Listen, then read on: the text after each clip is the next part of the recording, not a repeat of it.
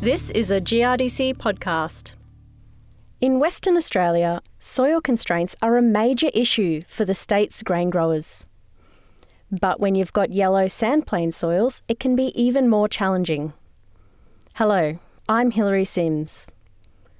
When GRDC's Kwinana West Regional Cropping Solutions Network identified soil constraints as a major issue for research, one of the many projects that resulted was a series of trials focused on crop responses from tillage tactics to combat soil constraints. The trials are run by AgVivo consultant agronomist Tim Boyes. Deb Bishop caught up with Tim at Goomalling, where he has a yellow sandplains soil trial underway. I've got a number of trials across the central wheat belt focused on soil constraints. However, this deep yellow sand is specific to this area around Goomalling, and a number of hectares, considerable hectares, are impacted by the constraints on these deeper sands. So you're assessing several tactics for growers, possibly to address the subsoil compaction, acidity, water repellents.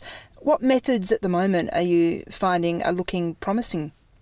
So in this trial we have implemented the inversion ploughing techniques of mouldboard ploughing and modified one-way ploughing.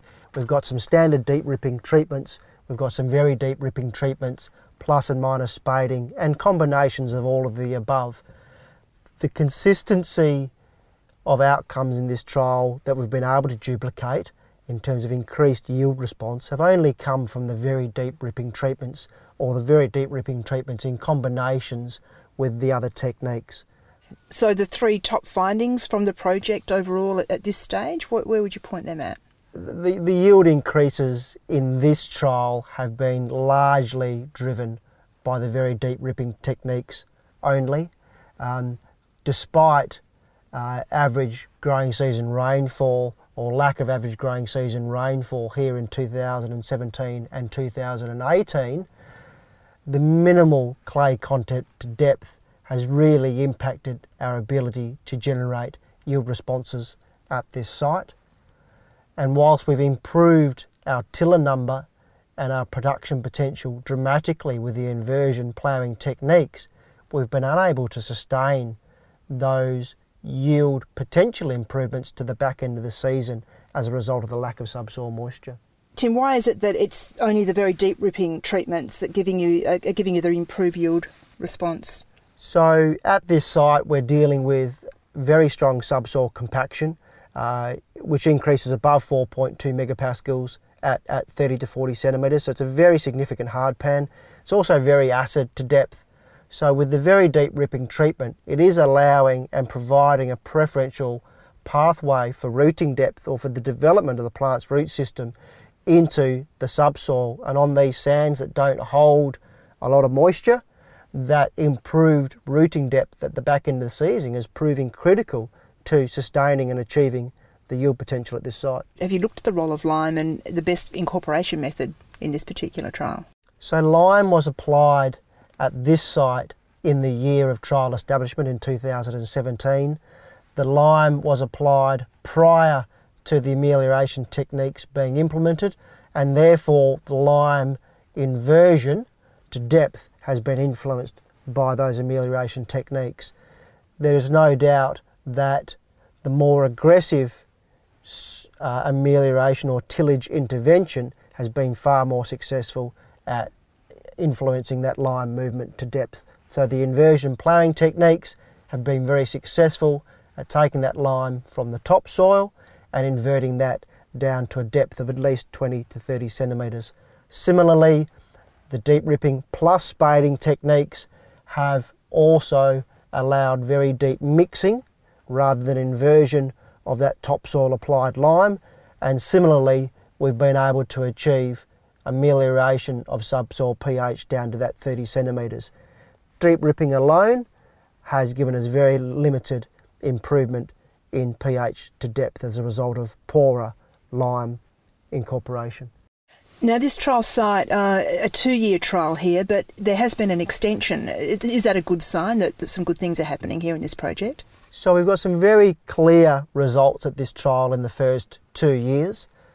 The project has been extended, particularly because the longer term outcomes in this soil amelioration work in regards to the longer term economic responses and the trajectory of returns are very important as to whether a grower in his decision making are going to employ some of these very expensive techniques. They need to understand the longevity of the payback and returns. So it's not a one-size-fits-all approach, is it? Absolutely not a one-size-fits-all. So whilst we've generated some very good returns from the very deep ripping technique at this site, it has thrown up its challenges in regards to weed control, in regards to lime incorporation.